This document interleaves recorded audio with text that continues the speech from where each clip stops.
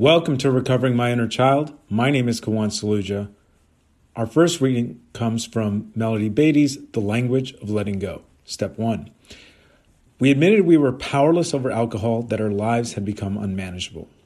There are many different versions of the first step for recovering codependence. Some of us admit powerlessness over alcohol or another's alcoholism.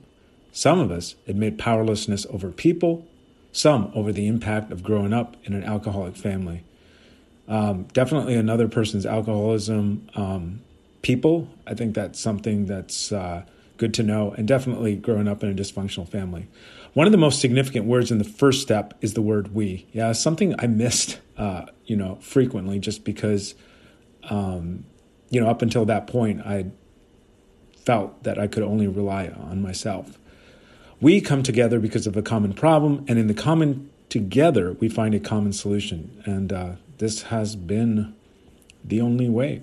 Through the fellowship of 12-step programs, many of us discover that although we may have felt alone in our pain, others have experienced a similar suffering. And now many are joining hands in a similar recovery. We, a significant part of recovery, a shared experience, a shared strength, stronger for the sharing, a shared hope for better lives and relationships. Today, I will be grateful for the many people across the world who call themselves recovering codependents. Help me know that each time one of us takes a step forward, we pull the entire group forward. And that has been one of the, in these really tough times with all the Zoom meetings and all this kind of stuff. And just generally just like communication, like WhatsApp and stuff. I mean, I know that technology can be bad, but it's just been great to be able to be greatly helped in helping other people and other people helping me really from across the world. Which helps because it's a we program. The next reading also comes from Melody Beattie's The Language of Letting Go, and the topic is clearing the slate. One of the greatest gifts we can give is an open, loving heart, and holding on to negative feelings from past relationships is our greatest barrier to that gift. I think it feels heavy, and when some of these negative feelings are released, my life does, in fact, get lighter, but, it's not an on and off switch. Back to the reading. Most of us have had relationships that have ended. When we examine these relationships, we need to clear the emotional state. Are we holding on to anger or resentments? By the way, these are good questions to answer for myself. Are we still feeling victimized? Are we living with self-defeating beliefs that may be attached to these relationships?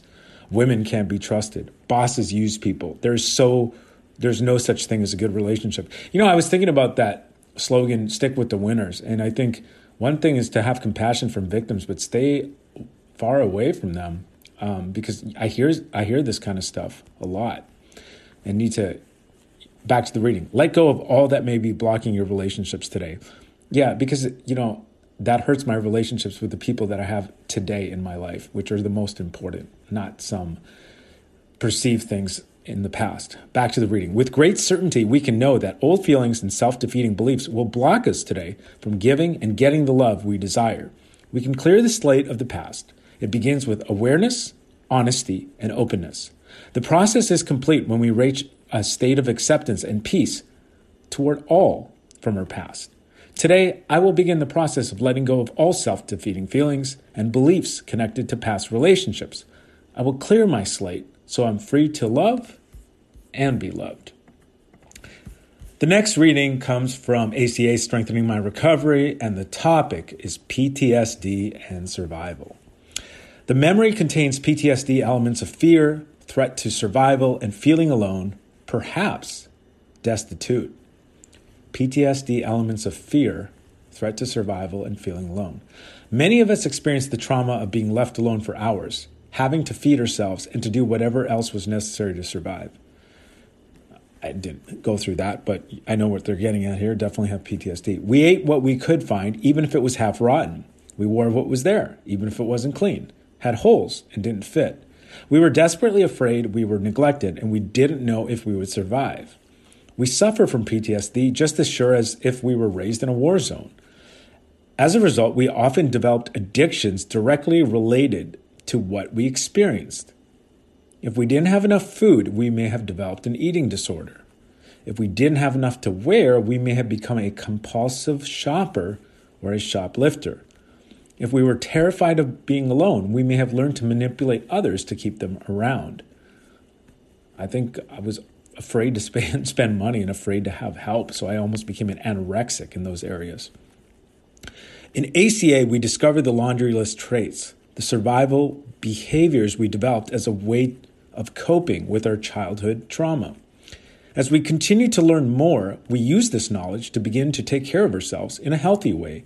We make a commitment that even if we feel overwhelmed, we will not abandon ourselves and our program, which reminds me, I need to get back in there. We know recovery is possible in ACA because we see it in others. On this day, if I reach outside myself for an unhealthy solution, I will remember to reach inside me for the experience, strength, and hope the program gives me.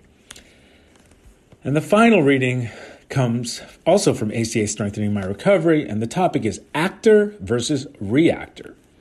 This book will truly move you from a place of reactor to actor in life. As said in many 12-step programs, it works if you work it.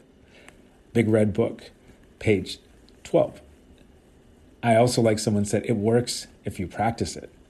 As children, most of us learn to be reactive as a survival mechanism. Yep, that hypervigilance, two different worlds, one when an authority figure was there and one when an authority figure was not. And it's kind of carried over, into my adult life.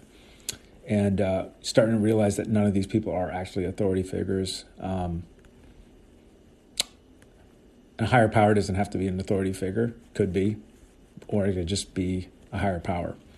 If we didn't jump to it without questioning, we were usually punished. We learned to be defensive, often having to explain even the smallest of our actions. We reacted out of fear and did what was necessary to avoid getting into trouble. And that's, I think, a lot where the avoidance comes from, is to avoid getting into trouble.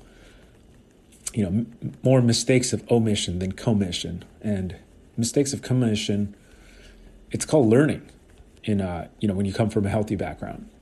Back to the reading. As adults, this conditioning may have an upside. Maybe we're the ones who react quickly to a crisis and save the day. But we also might be ones who react quickly to answer someone's intrusive question, later realizing it wasn't their business. Then we berate ourselves for being so stupid, or maybe we're the ones who blurt out something inappropriate because something triggered us. Yeah, I had this experience with someone a couple days ago that I knew deep down I didn't need to have an interaction with because he gave off the tone of condescension, and I did berate myself and just got to realize that's the disease. That's not me, just to let that go. ACA's Big Red Book was written to help us uncover and understand the roots of our dysfunctions. We learned that we carry around a critical inner parent. And I'm conflicted here. This inner parent, I don't know if it's trying to protect me or if it's an interject or what it is. That causes us to react in ways we're no longer comfortable with. As we work the program to silence the critical voice, we feel calmer. We learn to stop, question, and decide what our role is and should be rather than jump to conclusions. I'll just reread that. We learn to stop, kind of like take rest, question and decide what our role is and should be rather than jump to conclusions. So it doesn't have to be an action, doesn't have to be an avoiding. Sometimes it's just lie down. Gradually, we become the actors who think for ourselves, and the critical voice fades. That's great hope there. On this day, I will take time to read from the Big Red Book to help me further silence the critical voice that may still cause me to be reactive. And that concludes today's readings for Recovering My Inner Child. Before I go to the sign-off, I just highly want to recommend something I heard on Tim Ferriss's podcast on internal family systems.